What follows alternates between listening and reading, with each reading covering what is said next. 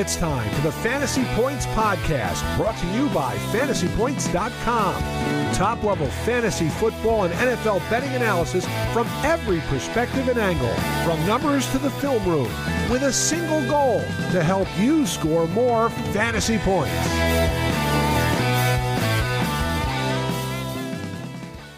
We are back with another episode of the Take Talk Podcast. I'm your host, Brett Whitefield, with my co-host, Stephen O'Rourke. Steve, I'm officially back from Senior Bowl week. It was a good week. Welcome back. Thank you. Yeah, we had some fun. Got to get some eyes on players, which is personally my favorite part of the whole week, is you get to see players in an environment you don't normally get to see them in. It's kind of like, it's really cool because I think as evaluators, you don't usually get that inside look. You don't get to look inside the Overton window a ton in a player's life.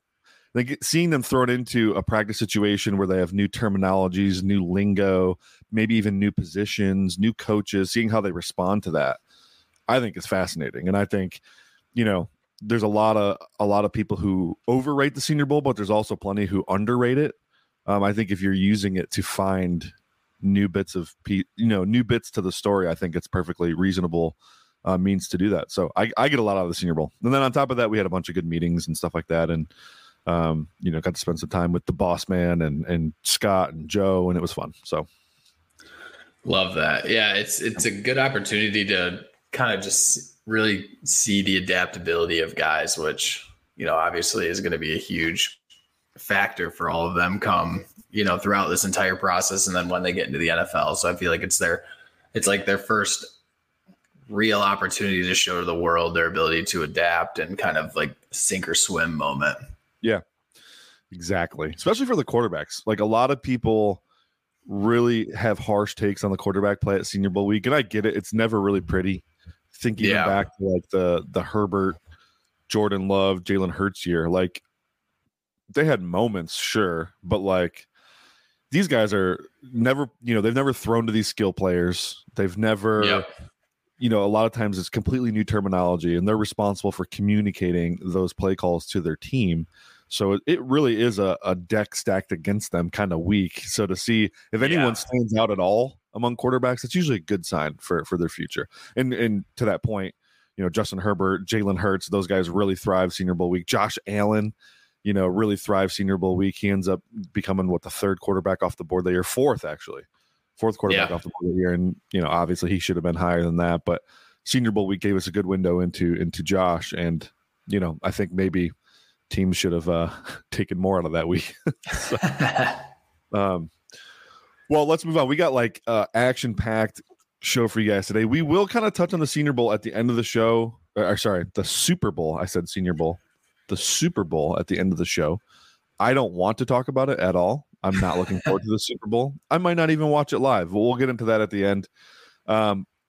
Before we get to that, though, we want to do some coaching cycle roundup. Want to get into some end of season awards for Steve and I that we're going to hand out. So let's dive right in. Steve, the coaching cycle is officially over. Outside of like filling staff, but the head coach positions are all filled. We had eight. That's 1/4 of the league, people. 25% of the league changed over this year. Some of them were kind of legacy replacements in Pete Carroll retiring and, kind of retiring. It sounds like he might work in the Seattle front office. We're not really sure. Belichick kind of being forced out, but those guys are both old and into their 70s. So let's just start with the Patriots. They, move on from Bill Belichick. It seems sort of mutual. They replace him with a guy in-house, Jared Mayo. Big fan of Jared Mayo, one of my favorite Patriots of all time. I believe he won 3 Super Bowls wearing that uniform.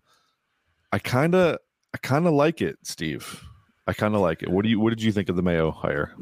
I'm a big fan of it. I think that if anything, this is going to be kind of, and I have really no basis off of this other than, I briefly met Jared Mayo once, but I think it's going to be a culture shock for the team. I think he's going to be different than Belichick and different than any other Belichick disciple, Belichick coaching tree type guy. I think it's going to end up being a really good hire. And I think it's going to end up working out well for them because I think what he has that so many other Belichick coaching tree guys don't have is playing experience. And I think I think that is going to be such a benefit to him as a coach, because I think he's going to be able to marry the like style that Belichick, ran with for however many years. And he's going to be able to marry it with the ability to say, well, I also know what parts of his style really ground down different players and made it like, not the biggest like free agent destination, kind of a grind. Like you have to fit the mold. I think he's going to kind of change that a little bit. So I think overall, this is probably one of the hires I feel best about out of all 8. Yeah, I kind of agree. So the one thing that was always tough with Belichick is like he's not palatable to a lot of people, and the mindset. I think the values he taught were great. It's just the application of them were interesting. And I think we're heading to this era in the NFL where you are seeing the player coach make a return. It's like the late 90s again, where like a lot of the guys getting hired, a lot of the successful coaches you're seeing in the NFL played in the NFL. I mean, you'll see it with the Antonio Pierce hire, Raheem Morris getting another job, Jim Harbaugh getting, like, these are former NFL players. Dan Campbell is they didn't win the Super Bowl this year, but you can see everybody wanting to take what Detroit is doing. Think about this. How many times in these press conferences, Steve, have we heard the word collaboration? We're looking for a collaborative effort. That's what Detroit's built here. They built, 8. They have a staff of 8 people that all have a equal say in what's going on. And there is Brad and Dan kind of run the show, but like ultimately it is a collaborative effort. And I think that's what you're going to see. A lot of coaches that can relate to players at a high level, and high level motivators, leaders, combined with this collaborative effort where it's the complete opposite of what the Patriots just went through, where Belichick had the final say on literally everything. Just literally every little detail of the organization went through Belichick first. I think we're exiting the era where that's a thing. Coaches don't need that much control. You want them to focus on their job, which is leading their team. And so I think Jared Mayo is a great switch up from Bill, because he is a former player, played in that stadium for 8 seasons and won 3 Super Bowls there. I think he can relate to the players at a really high level while still maintaining the good parts of the culture that Belichick built there. And it's tough. We've never seen Jared be, a head coach, so we can't really, like a lot of these guys, we can't really give you firm analysis. It's more of a gut feeling. What we think is going to go there. So I agree.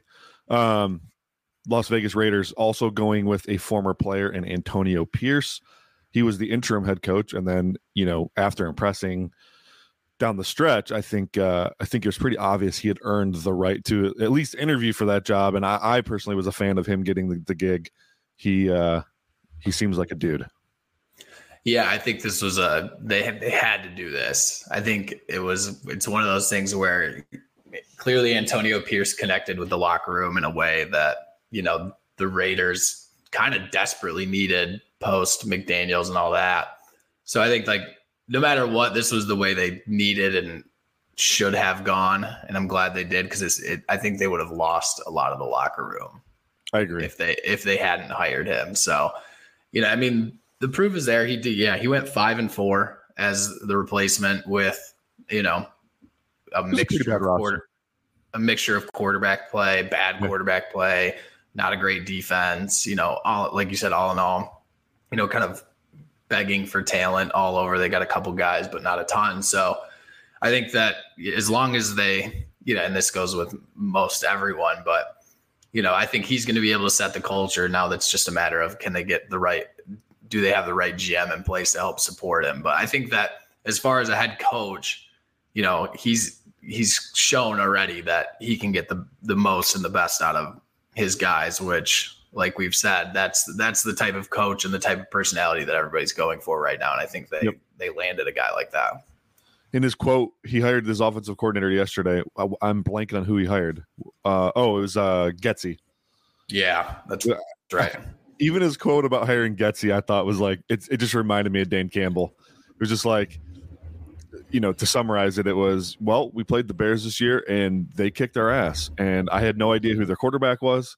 I had no idea who their running back was. Their best receiver was injured, and they still kicked our ass. So. That's right. They lost to Tyson Bagent, didn't they? Yeah. Yep. Lost a Bagent, and I believe like Herbert was on IR. I don't even think Foreman played that game. Like it was a mash unit Bears offense, and they beat the Raiders pretty good. So I just thought it was funny. It was just such like a bro comment. Like, yeah, I mean, well, game respect game. Like, right. To me with pretty much nobody. So I'll hire him. A lot of people are making fun of him for that comment, but I thought it was kind of. I thought it was that's usually a good. When a guy gets one over on you and you respect it, I think it's kind of cool. So I was gonna say, whether I agree with the Getsy hire or not, I at least respect the ability to admit you got beat. That's even in the NFL, like coaches and all that. Everybody makes excuses. Nobody wants to lose, but to be able to say yeah, we got our asses kicked. So instead of letting him go anywhere else, I want him here. Yes, sir. All right, the Tennessee Titans hired Brian Callahan. They pulled him from the Cincinnati Bengals. Callahan had been like a big name, I think, the last couple hiring cycles. So no shocker to see him finally get a job. He was right up there with Ben Johnson in terms of, perceived offensive minds in the league. Also formerly of the Lions. I'm pretty sure him and Ben were on that staff together. Were they not? Oh, really? I didn't know that. Yeah, I'm pretty sure, unless I'm thinking of the wrong Callahan. Bill's been in Cleveland for a while now. Yeah. Well, now he's with his son. Yeah. Well, anyways, so Titans hire Callahan. We don't know anything about this guy's leadership ability. We also don't know anything about this guy's play calling ability because Zach Taylor calls the plays. Right. So this is really a wild card. Obviously, when you work for a team that has a potent offense like the Bengals and an elite quarterback, it's really easy to find a job when you're in that scenario. Yeah. So I don't have much commentary on this, Steve. I don't know. I mean, it seems like he's well respected throughout the league. Obviously, he comes from a football lineage. Yeah. We literally have no idea how this could go. Yeah, I mean, good. I think the biggest benefit of this is he brought over his dad, and his dad has absolutely killed it in O-line play in Cleveland. Yep. And that's something that Tennessee desperately needs is going to be and needs to be offensive line development. So that's a huge bonus there for Tennessee going forward. It'll be interesting just because the types of players and the schemes that Tennessee ran when Vrabel was there is probably going to be vastly different than what Callahan runs. So it's going to be interesting to see how that roster churns and who they hang on to. I think, they're kind of at a point where they're at a near total reset. So it's just going to be interesting to see what type of style he goes with. But you're right. It's, with this, you're just kind of hoping for he brings over the success that Cincinnati had, and that, all of that has just kind of is within him, and he's able to bring it to Tennessee. Yep. Agreed. The Carolina Panthers, they go with David Canales, the former Seahawks quarterback coach / OC, and then eventually the Tampa Bay Buccaneers OC. So this was a hire. I like it. Again, we don't know anything about him. We've seen him call plays this year, which was good. First time calling plays, right? Yeah. I would say probably a B level play caller this year. First year, though, so that's pretty good. A+ level play designer. And then we don't really know anything about his leadership skills. But one thing I will say, the reason I really like this hire is he's kind of building this reputation as a quarterback whisperer. Obviously got like really high level play out of Geno Smith. And then, Baker Mayfield, whose career was seemingly dead. He got really good play out of Baker Mayfield this year. And I mean, and it's a lot of credit to David. Obviously credit goes to Baker as well. But, when he does it in two different spots with two quarterbacks who were kind of cast-offs, it makes you feel good about what he can do for Bryce Young, who might have had the worst rookie quarterback number 1 overall pick season in a long time. So, and what I specifically like about that scheme and what he's going to do, It's a lot of half field stuff. It's a lot of design rollout, design boot. Bryce Young, obviously really, really good, easy, light feet. He's really also short. And I know this analysis sounds stupid, but listen, getting short quarterbacks out of the pocket worked for Drew Brees. Brees was great in the pocket also, but like if you want to really simplify things for a shorter quarterback and, take some of the stress off of him, get him out of the pocket. And Bryce is really, really, really light on his feet. And I think that's going to be a really nice system for him to operate from. Yeah. Yeah. I mean, you basically mirrored exactly what I was going to say. I think now all it takes is that if Tepper can just stay the hell out of the way and let this new regime that they brought in just do their job and he stays out of the headlines. I like what they're doing. I like Dan Morgan at GM. I like Dave Canales at head coach. Like you said, he's resurrected two guys' career. He took careers basically. He helped resurrect Gino's career to what he is now, and he's helped getting Baker a second contract. And I think that, like you said, getting short guys on the move, it's what Russell Wilson built, the entire first 2/3 of his career off of before he went to Denver. And I think that, all of that, I think at least it's going to give Bryce Young a chance, whether he's going to be that guy or is that guy.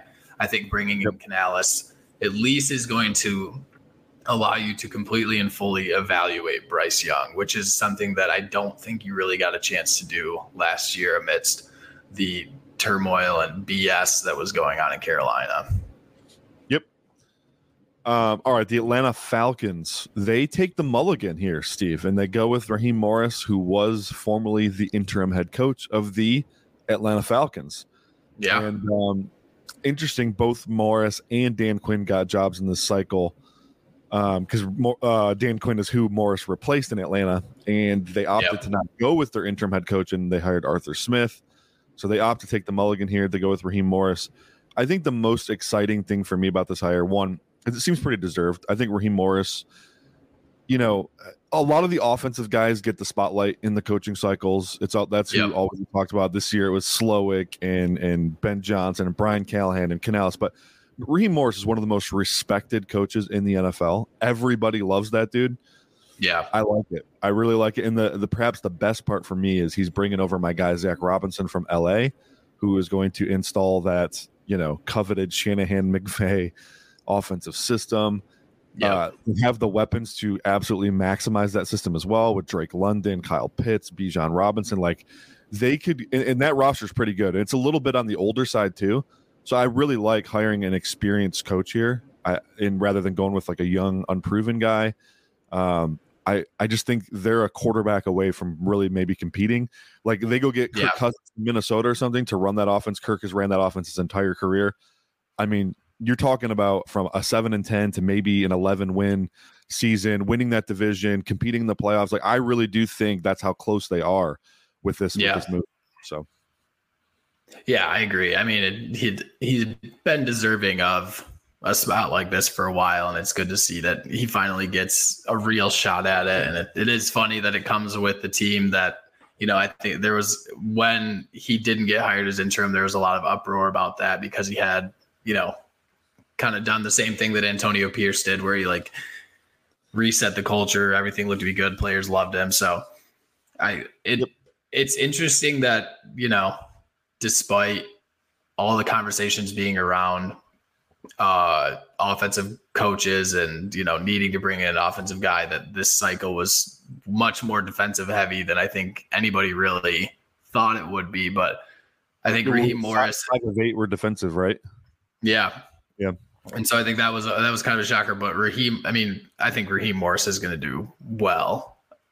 I think that he's seen the McVay system. He's been in the position before, now if anything, he just has even more knowledge at his repertoire and could, even take it a step further now. And he did well in his press conference. He seemed to really like set the stage for it, which I think is always a good thing. Yeah, I actually loved it. It was kind of trolly of him, but like when they said what stands out about where this team's offense is at, he said Bijan Robinson, Drake London, and Kyle Pitts. Like I feel like that was a nod to the fantasy community. Like I got you. Yeah. You know, like we're I've definitely not going to waste that again. You know, I've been paying attention. I know what's going on.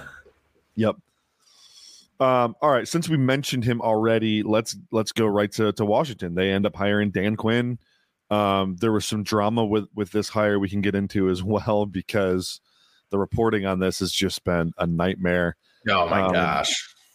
Washington clearly they wanted Ben Johnson. Yeah. They pretended like they were also interested in Aaron Glenn. Apparently they weren't actually interested in that.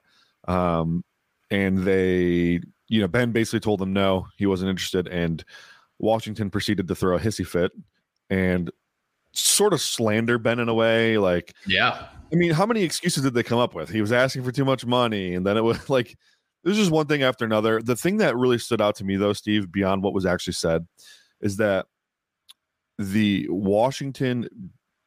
way the story's been covered is like the writers, the media people are carrying water for this Washington Commanders regime, which I knew they did that under Snyder. I just thought with Snyder gone now, they would all have opened their I don't know. I just thought that was the weirdest part. It's like they how did they convince all these beat writers to write these pieces? That was the weirdest thing to me, because it was clear like anyone with a brain could put two and two together and feel like this was just a complete copium, PR hit. They got butthurt. They got butthurt. It's they thought they had their guy. He pulled out in the last second, and they got butthurt about it because it threw off everything they wanted to do. To even have that is like Schefter's going out there, and it's like, oh, this is going to damage Ben Johnson's reputation amidst the community. It's like, again, obviously Ben Johnson made this decision for himself. You can't. He's a human being. You can't force him into any decision. Like, why? If you're Washington, is it better if you went out there and did the 2-hour interview and then he told you after? It's like, right. I mean, like, how, I don't understand. Like, I get it. They were in the air, or they were going to get in the air, and they were going to travel there, and yada yada yada. Oh man, you made us waste our time. They also had an interview on the books with Aaron Glenn, though. I know. I know. Which again, like it's more telling about them because they're showing their hand. Because it's like, okay, so clearly you didn't care that much to interview him because you threw a hissy fit. You were coming here. You were going there anywhere to interview two guys. Like it just. Yep. The whole thing of it just reeks of like, well, we don't want to be the ones that look like we lost it. We want to make it look like he lost the opportunity. We were the ones who that got wronged here. When in reality, it's like he's a human. He needs to make the best decisions for him and his family and his life. And clearly, whatever obviously like Ben Johnson, he's obviously had to kind of combat it a little bit, and you've seen some stuff that has come out of Johnson's camp where like that I think the quote was they seemed a little bit too much like basketball people and like they knew everything, and it's just this competing narrative. But end of the day, I don't know, it like just you didn't get him and he didn't want to go there, and whether that's your fault or previous regime's fault or just not anyone's fault, and he wants to do what's best. He wants to do it for himself. And just, I don't know. And then I think they proceeded to botch it when they went with Quinn. I think going this good old boys route is the exact thing that every other team is trying to get away from. I mean, the changing of the guard in Seattle, which, different situation there, and New England, but like, you can see the team, at least the teams that are doing well, are taking chances with different guys, some less experienced, but just like different personalities. And I think that going with Quinn, longtime guy, good old boy, he's bringing in all his people, and just like, I don't know. They double botched because they end up with Cliff Kingsbury as their offensive coordinator now. Yeah, that too. Oh my God, I forgot about that. Yeah. Which again, it's like so transparent what the thought process is behind it. It feels like.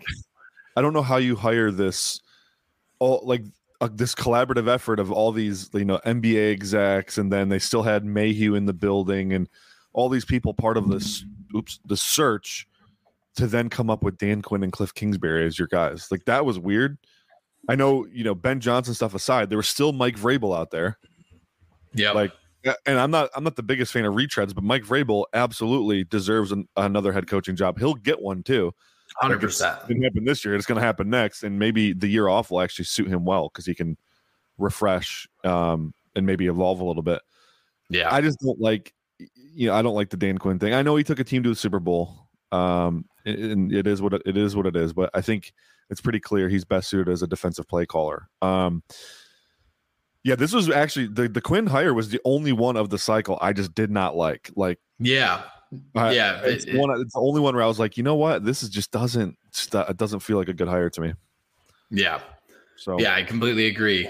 It's just like, I don't know, what you're getting with Quinn, and the big thing that Quinn did was that in Atlanta was that he kind of helped find Kyle Shanahan, and that's what helped evolve that team. And you would have hoped that he would have been able to find a guy, but I just we know what Cliff Kingsbury is. We know what his offense is. And yeah, I don't know. They're what I was going to say about that is they're clearly posturing for Caleb Williams, I think. Yeah, 100%. Absolutely. They're going to try to get to number one, or maybe even if Williams doesn't go number one, which I do think that's a possibility that, I'm sure I'll be talking about all draft season here, but because Caleb's not going to be my QB1. So, and I know that there's going to be other NFL teams who agree with that.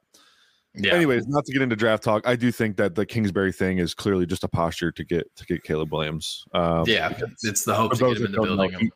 He was Caleb Williams' offensive coordinator this past year, so they have a pretty good relationship. All right, moving on. The Seattle Seahawks go with one Mike Macdonald, former Michigan defensive coordinator, former Baltimore DC as well. This is another young blood hire. Again, not going with the status quo guys, not going with the good old boys club. This is a young gun. I like the hire. I really especially like it because Seahawks have some really, really fun pieces on defense that I think McDonald can maximize. Yeah. So we're talking about a team that already has a certain identity. Really, really like that. And they're talking about bringing in Chip Kelly as the OC now. Yeah. I even like that. That's taking Pete Carroll's legacy and everything he wanted. And it's just making it better. Because I think Chip's a better play caller, play designer than Pete Carroll. I think McDonald gets them back to Legion of Boom kind of vibes where it's like this really, awesome defense with all these, positionless defenders. And that's what they're going to do. It just feels like a really good hire. I thought this was one of the sneaky good hires of the cycle. Yeah. Yeah. I think that that was it with all these defensive coaches. I think after they got hired, a lot of it outside of the Dan Quinn, a lot of people are like, this, if you were going to go with the defensive coach, these are the guys you would go with. Yep. And the nature with hiring a defensive coach, the second biggest thing, 1B to hiring the coach is who are they going to bring in as their OC? And I think that, like you said, if they do go with Chip Kelly, I think that he's proven that he can call plays in the NFL. He's run decent offenses in the NFL. He just got bogged down, doing everything else that is involved with being a head coach. So I think that being able to get him in the NFL and have him solely call plays, I think gives this team an opportunity to continue going upward. I'm interested to see what they do at the quarterback position. I think that's going to be a very interesting thing to see if they decide to build around Geno, if they decide to go a different direction and go with a young quarterback or even a different quarterback at some point. But I think the pieces are all there to do well. And like you said, I completely agree that the weapons that he gets on that defense are all intriguing, and he's shown that he can maximize the best out of even just basic starter level guys, not even like the elite guys, but just guys who can play, he can get the most out of. Yeah. I'm just like, I already loved Devin Witherspoon before this hire, and McDonald's going to make him a freaking superstar. I mean, that's anyways. The last whatever you think about what you saw with Kyle Hamilton, and I think that even take that up a notch, because I think Witherspoon, I mean, I know Witherspoon's a better athlete than Kyle Hamilton, so I think it's going to be fun to see how he utilizes him. Yep. All right, the last one to talk about here is the Los Angeles Chargers. They hire Jim Harbaugh, the defending national champion coach from college football, from the University of Michigan. I love this hire. I think Harbaugh is a proven culture builder. You know, he did it everywhere he's been. San Diego State, is that where he started, right? And then he went to Stanford, and then he went to 49ers, and then he went to Michigan. Everywhere he goes, he wins and builds a culture. Now, there are some arguments to be made that sometimes at the NFL level, that culture can be short-lived because of his personality. I do think that was true in San Francisco. Jim's personality has changed dramatically since then. He is not the Henry type of my way or the highway guy he used to be. Something changed in him during the COVID season in 2020. Talked to all of his players from Michigan. They all agree with that. Like, there was a distinct change in his mentality and the way he represented himself. I think that's going to serve him very well at the NFL level. And he's an older guy too. He's not in his 70s, but he's 61, something like that. So like, he's getting up there. Yeah. So you're not looking for a guy who's going to be there for 20 years anyways. So it's kind of like, right. But man, if you're a Justin Herbert fan, you have to be excited about this. Harbaugh, you know, the Greg Roman thing. Like, I really like this combo here. His whole staff, Mike Minter bringing over from Michigan as well. He's put together a really, really good staff. I think Greg Roman gets a bad rap because Lamar kind of struggled to take the next step under him. But the Roman offense has produced every single place he's been. I think Scott Barrett tweeted a yards per attempt average with and without Roman for every quarterback he's coached. It's dramatically worse when Roman's not calling plays. I think some of the Baltimore stuff too was like their unwillingness to give Lamar weapons was a bigger indictment than Greg Roman calling plays. Right. He does have a very unique system. You know, he's going to, by the way, it fits with Harbaugh's identity, like to the T, right? He's going to put a fullback 100%. On the field. You know, like there's a reason these two guys like coaching together. And there's a reason Greg was with Jim's brother for so long in Baltimore. Like, it just fits the identity of what they want to do. So I actually think this is huge for Herbert. Yeah, he might not be dropping back 50 times a game anymore, but I think the efficiency is going to be insane. I think you're going to see Herbert as a runner a lot more. Like, I really do like this move for the Chargers. Yeah, and I think he's the perfect guy because the Chargers are in overall a weird place as a team. I think that Telesco and Brandon Staley kind of put them set these guys up for a difficult position where they have a lot of aging guys. They have a lot of big contracts. It's going to be a decent amount of churn, yet the expectations are still high because you have Justin Herbert in the building. And so I think with how complex the roster building is for that team, as far as making sure it stays competitive and making sure they don't, continue to waste Justin Herbert's, young years. I think that this is a great crew to help, resurrect the team and keep them competitive and keep them in the playoff hunt amidst trying to basically semi-rebuild this roster. Agreed.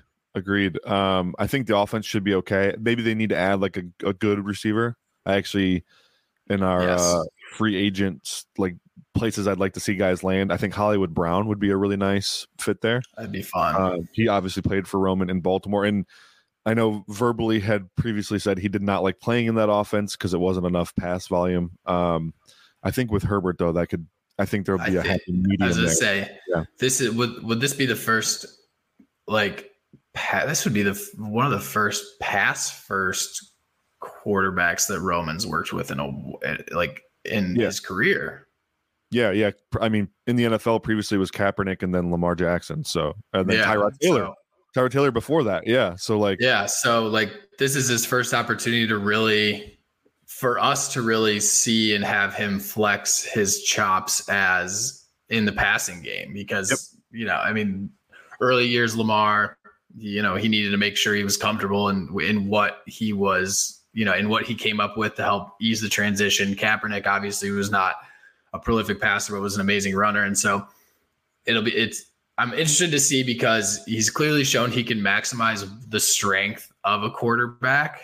It's just now the strength is different in a spot that he hasn't had before. So how is he going to help evolve that pass game? Because obviously a lot of people have gone against Roman, and even I've even said stuff where, I wasn't a big fan of his passing schemes, but now that he has a guy that he can trust his arm, trust his decision making, he isn't a young guy. Because again, outside of Tyrod Taylor, who, replacement level guy, Lamar Jackson was super young. Colin Kaepernick was really young.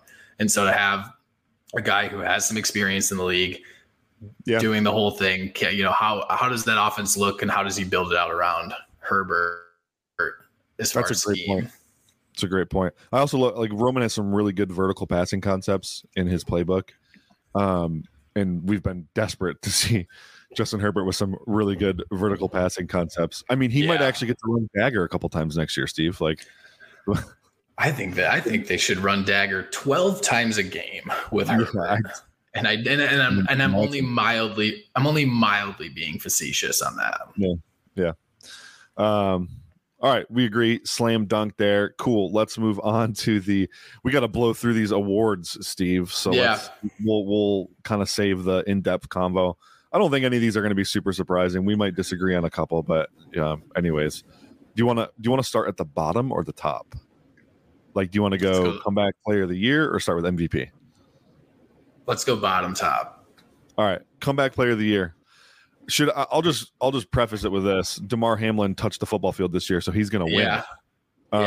And I think if he had just converted that fourth down, that would have set it off. Not that, even though it's a regular season award, I think it would have cemented it. But you can't not give it to him. If I would throw it, like, just say, for whatever reason, we're just not talking about DeMar Hamlin players, I would go Baker Mayfield probably, because he was literally dead. Played for 3 teams last year, and then now it looks like he might get a contract from Tampa, which is nice. So people were talking at the beginning of the year. People were saying I was saying how the Buccaneers might be the worst team in the NFL. Yep. And they said, not so fast. They won the division. Yeah. Yes, they did. They won the division and won a playoff game. Yeah. So Joe Flacco's another big name. I don't know. Yeah. I agree with Joe Flacco's take, where he's like, I didn't come back from anything. I came back from being on my couch because nobody wanted me on their team. Came back from the grocery store. Yeah, right. Like, he got a good chance. He played well. He played like Joe Flacco plays. But I think that I don't like giving 38-year-olds a comeback player of the year award. Yeah. No, he can't. Yeah, he was on the Jets for a while. That's a lot of players come back from that. Yep. All right, coach of the year. This came down to 2 guys for me. Like, you could toss a name in a hat, I wouldn't be mad about it. I think I have to check my bias though, and I'm going to go DeMeco Ryans over Dan Campbell. This is tough. Like, even just saying that out loud, it hurt a little bit. I think maybe Dan should win it, but I think the Lions did have relatively high expectations this year. I think everyone expected them to win the division. Now, I don't know that they expected them to take the 49ers one play away from the Super Bowl. But that said, I think versus expectations, DeMeco Ryans accomplished more. I think pretty much everyone expected them to be a bottom 3 team in the league, and they made the playoffs and were competitive all year. He got that defense with not really any dudes playing really well. CJ Stroud, yada, yada, yada. I think you kind of have to give it to DeMeco Ryans. See, I went Stefanski. Did you really? I did. Okay. I think that because he had like 7 quarterbacks, and he won with almost every single quarterback that got behind center, and they had injuries up and down the roster throughout the year. By the end of it, I think they had like 11 different guys that got consistent playing time that were on IR, brought him to the playoffs. I think that the body of work there, and you could argue they dug their own grave by going after Watson, but I just think that the ability to get the year out of that team that they got was impressive. And, obviously he's behind a lot of the offense. And so for him to, other than the one DTR game where it felt like it's a rookie. I don't know why why it feels like we're throwing the entire full scheme or making him run the full scheme instead of, making it a little bit easier on him. Other than that game, I thought that, he was able to get the most out of the quarterbacks. I think, even getting what he got out of Joe Flacco was kind of a revelation, and losing Nick Chubb, who's a huge part of that team, and he weathered a lot of storms throughout this year, and to be able to come out of it with, I think they had 11 wins, was super impressive. Because I think there were many times where, even I thought, and a lot of other people thought, where it's like, okay, this is the point where the Cleveland Browns die. All right, this is the point where the ship goes down, and it just never sank. It just stayed atop the water, and I thought it was impressive. It was an impressive job of coaching to get that team to what they did. Fair enough. Defensive rookie of the year, I went with Philadelphia Eagles defensive tackle Jalen Carter. You can make an argument for Devin Witherspoon. You could make an argument for Brian Branch. I just think ultimately you don't see D tackles come in and immediately establish themselves as a top 5 guy in the league, and that's what Carter did. Yeah, I went just because I had a feeling you'd go Jalen Carter. I went Kobe Turner. I thought that the way he finished the year, and that is, I think, part of the reason why, and I actually wanted him over Jalen Carter, but the reason that I chose him over Jalen Carter is that Kobe Turner finished the year really, really strong, and it felt like Jalen Carter kind of fell off toward the end of the year, and I thought that let's root for the entire Eagles team there, Steve. What? Yeah, I mean, yes, it does. They all kind of filled it in. I don't know. I don't know how much of that, and it'll be interesting because there obviously were a lot of concerns about Jalen Carter coming into the draft. I mean, it was pretty well documented. So it's interesting. Does he feed off the energy of the team, and was a little bit of that downfall in effect of just the turmoil that seemed to kind of befall that team toward the end of the season. I wonder if that kind of got into it a little bit, and is he affected by that? But I just thought that Kobe Turner really came on strong at the end of the year, and getting a guy who can pass rush next to Aaron Donald is crazy, a cheat code, and I think it's a great way to even prolong Aaron Donald's career. Getting a good D tackle next to Aaron Donald prolongs and gives him the ability to play a couple years longer because now you can't put as much focus on him because you have to worry about the guy next to him. Aaron Donald's going to be a Lion next year. What are you talking about? That'd be, I don't know. That would, what could have been? Yeah. Offensive rookie of the year. So I had 3 guys I thought were really strong candidates. Obviously, 2 of them play in Detroit. Actually, whoa, hold on. There's 4 guys that were really strong candidates. I don't know what I'm talking about. Did you forget the guy that's probably going to win it? Puka? Oh, no. Okay, never mind. I thought. No, I forgot Puka for a second. Yeah. So I kind of ranked this out, but I did forget Puka. I think Gibbs is probably last on the list just because he plays running back. Sam Laporta and Puka would be a toss-up to me now that I'm remembering Puka. I know Puka had a historical season, but so did Sam Laporta. Sam Laporta beat every rookie tight end record there freaking is. Actually, in a vacuum, Laporta's record-breaking season for his position was more impressive than Puka's in a lot of ways. Yes. So I probably wouldn't lean Laporta there if it was up to them. But it's not up to those 2 guys. It's CJ Stroud, who we already mentioned with the Coach of the Year convo. I think he's got to win it just because he's a rookie quarterback that led his team to the playoffs when the expectations were you're a bottom 3 team. I don't know how you give it to 20 other guys, and I know it wasn't a record-breaking season, but quarterback is so important, and Stroud just looks so awesome. So everything about his season was incredibly impressive. The comeback drives that he led, and the poise, didn't have a stellar offensive line, was able to elevate the weapons. There were a lot of questions about the receiving room. Now you feel really good about Collins and Tank Dell, and it's like, okay, if they can get one more, guy who's better than Robert Woods or Noah Brown, that offense could take off completely. I mean, Dalton Schultz played well in the offense. It was all a product of CJ Stroud's ability. And so, I think it's a no-brainer. It goes to Stroud. But I mean, I think that people don't realize how impressive Laporta's season was. Yep. I think that with how well he's done, the lens has changed a little bit, and you have to remember how hard it is for a rookie tight end and what he did, and the ability to be a 3-down tight end. And, that's the thing that people develop as a run blocker the way he did, because there were a lot of questions about him as a run blocker, and he came on and he had his early at times for sure. He did. I forget which game it was, but there's one of the games early in the year, he couldn't hit a inside zone split block to save his life, and he was getting roasted on GH counter. It just you were wondering what are they going to have to spell him with Brock Wright, and his ability to develop there was impressive. So Stroud wins it. He was pulling a Hawkinson. Yeah. Missing those split blocks, pulling a Hawkinson.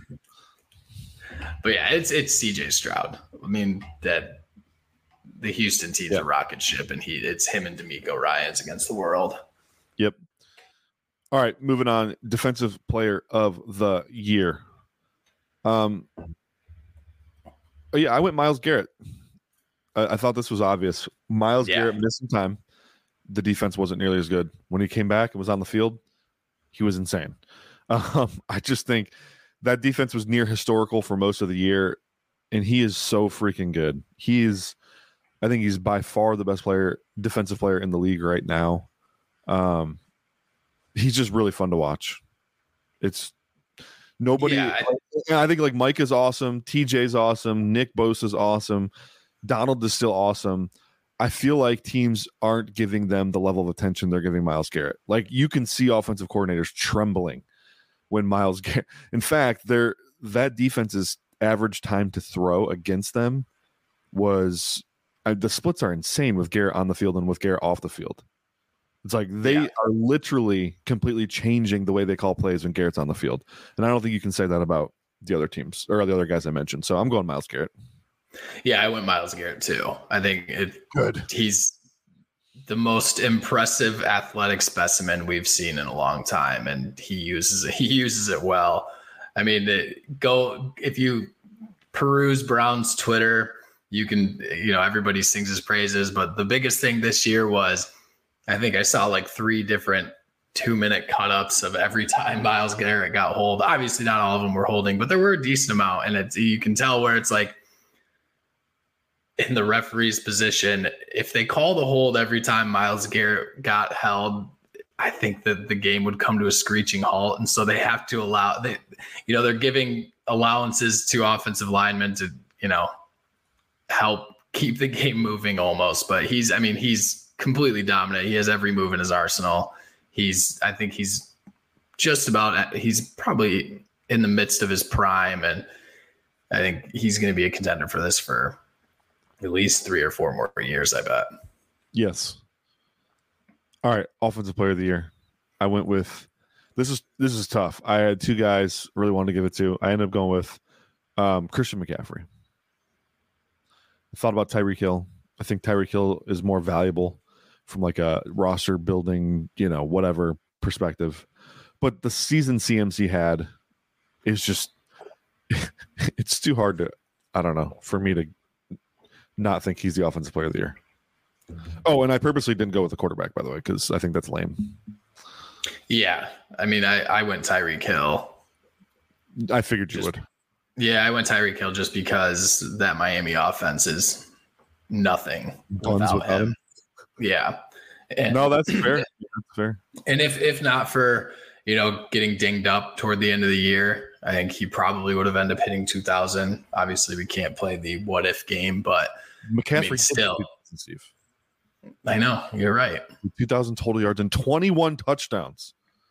Yeah. I'm getting mad that you picked Tyreek. I think that he had a great year, and he's the spoon that stirs the drink of the Miami offense. So yeah, I give that a step up because if McCaffrey wasn't in San Fran, they could still get to be not obviously not as good, but could still be good. I think that Miami without Tyreek Hill would have been probably. I think he's worth about 4 wins. Whoa! Official, unofficial Steve O'Rourke war stat. He given Tyreek Hill 4 on the war chart. That would be the highest ever for a non-QB, I think. It probably would be. That's not an official stat. That's this year. I think he was worth might not about be 4 wrong, wins. I mean, he might be. Did McCaffrey miss games this year? Did he not? I thought he did. He did. Did he? No. Okay, he didn't. Wait, he may have missed one. Yeah, he didn't play the final game of the season, duh. Well, that's not necessarily missing. That's just no. That he even played though. Didn't he play the last game of the year because they were trying to? No, they played him at the end of one of the games because they were trying to keep his touchdown streak going. That was earlier in the year. Yeah. MVP. I went with Lamar Jackson. I know it didn't end well in the playoffs. It's not a postseason award though. It's a regular season award. I thought weeks 1 through 18, Lamar Jackson was the best QB on the field for the whole season. Yeah, I went. It was between Lamar and Dak, and I went Dak. Did you really? Yeah, like you said, did? regular season. Yeah, regular season award. With Dak Prescott?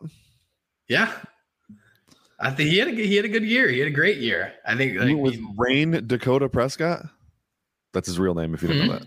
Yeah, it is. Rain Dakota Prescott. Yeah, he did it without a competent run game. I think that they put up a ton of points. They were one of the best teams in the NFL in the regular season, and he was pretty phenomenal this year. And I think he again, not including playoffs, he answered a lot of questions. I think he silenced a lot of doubters during the regular season. I maybe would have agreed until like week 15 when he played Buffalo, and then he crapped the bet on the 1 seed by losing to Buffalo, Miami in back-to-back weeks. But I can't forgive him for that. We're gonna have to cut this part of the show out though, because if Chris Wecht sees this, he might quit. I know. I can't work with the guy who think Dak was the MVP of the league. I know he's gonna lose his mind, but it's okay. He's gonna be too busy with a kid here in the next couple of days to be able to worry about who I chose as MVP. That could actually be happening, like, any moment actually. So yeah. All right, Chris. I mean, oh my God, I just called you Chris. You got me thinking about Chris and how mad he's going to be when he listens to this. Let's oh God, we have to talk about the Super Bowl before we go. All right. Yeah, I talk about it a little bit. Much to your dismay.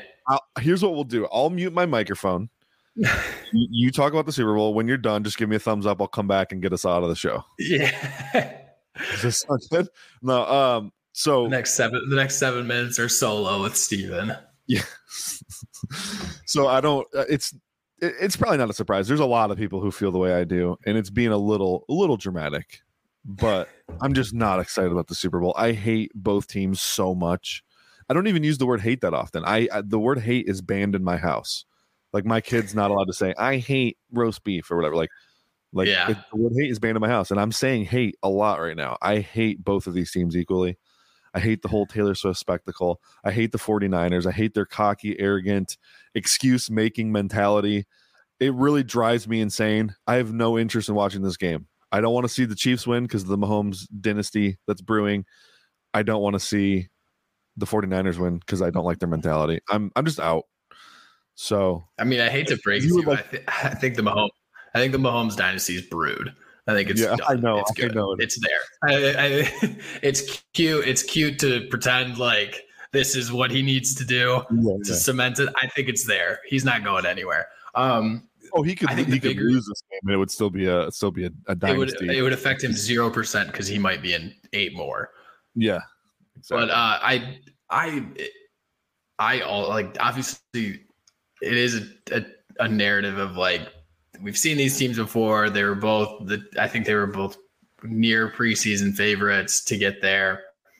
The reason I'm excited for this game is that the team that wins, actually both teams they're gonna be full villain mode, and I think that's gonna make next year fun. Both of these teams. I know. It's not there's no hero story in this. It's just 2 villains beating the crap out of each other, and like, where's the fun in that? But I think that the team that comes out, both teams, winner, loser, both teams are not going to stop talking throughout the offseason. I hope it's a close game, just for the sheer fact that I want to hear the excuses from the losing team, and I want to hear the shut the hell up, we beat you anyway from the other team. And I think it'll be a fun way to carry through into the off season. But I think from a purely football standpoint, it's going to be a good game. I think it's a super interesting matchup. I think that I like the Chiefs in this more than I like the San Francisco 49ers. I think the Chiefs the Chiefs match up well against the 49ers. And I think just the strength of their defense and the way Spags can speed up a quarterback and make a quarterback uncomfortable this is going to be a real big moment for Brock Purdy, because, last time he saw a defense like this, they got trounced in Baltimore. And so it's just going to be interesting to see how they adjust to the constant movement, constant threat of blitzing, like all of that. It'll be interesting to see how Brock Purdy answers the bell on that. Yeah, my analysis of this game is going to be really, really in depth, and it's going to come down to something that's going to go over a lot of people's heads. But I'm not betting against Patrick Mahomes. Yeah, that's the extent of my analysis for this game. I'm just not doing it. Like I would never do it with Brady, and he lost 3 Super Bowls, right? Or 2, sorry. Yep. No, he did lose 3. Yeah. Right? He lost 3, right? 2 to the Giants, 1 to the Eagles. Yeah.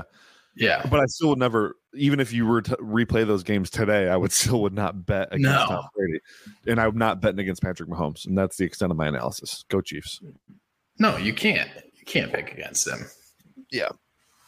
This was the year to pick against them, and they didn't let it happen. So now I think this is the point. Like, he's entering.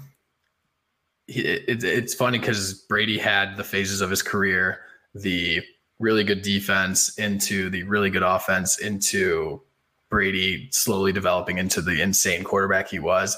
And it's fun. It's interesting to see we're now in like a second phase of Mahomes, where first phase of his career was all offense. Defenses were, middling at best. Now he's really got to take the reins and, kind of put the offense on his back and carry him there's no other. Carry him to what, and he gets strapped with a really good defense. I'm excited. I can't wait to see, the next phase when I hope they go back to pure offense and they pick up a receiver this year, like a T Higgins or something, and they just try and go for the offensive explosion again. But yeah, you can't pick against Mahomes, I don't think. And Travis Kelce's coming. Just seeing they're an experienced team. They're an experienced team who knew how to turn it on, and when to turn it on. And, not many teams have that ability. And, Travis Kelce has shown he can do it. Rashee Rice is coming alive. MVS is coming alive. It's just everybody on that team is putting it together at the right time. So, yep. All right. That's it. You're taking Chiefs. I'm taking Chiefs. Super Bowl Sunday. I may or may not watch it, but we'll be back to discuss it next week. Among some other things we'll discuss. Steve, did you see my QB tiers I dropped on Twitter? I did. I think next week we should dive into those. Yeah, I think that'd be a lot of fun. All right. And then you can pick apart my rankings and we'll have fun with that. So, all right. that's going to do it for us. Please go to fantasypoints.com to check out the content. Draft guide coming soon. I'm diving into the tape. We're like, we're over 100 prospects deep right now, just starting the write-up process. It's fun. I'm going to be exhausted though, so that's always fun. But anyways, for Brett Whitefield here and Stephen O'Rourke, we are out. Thanks for tuning in to this edition of the Fantasy Points Podcast. Remember to subscribe, rate, and review on your favorite platform. And come join the roster at fantasypoints.com.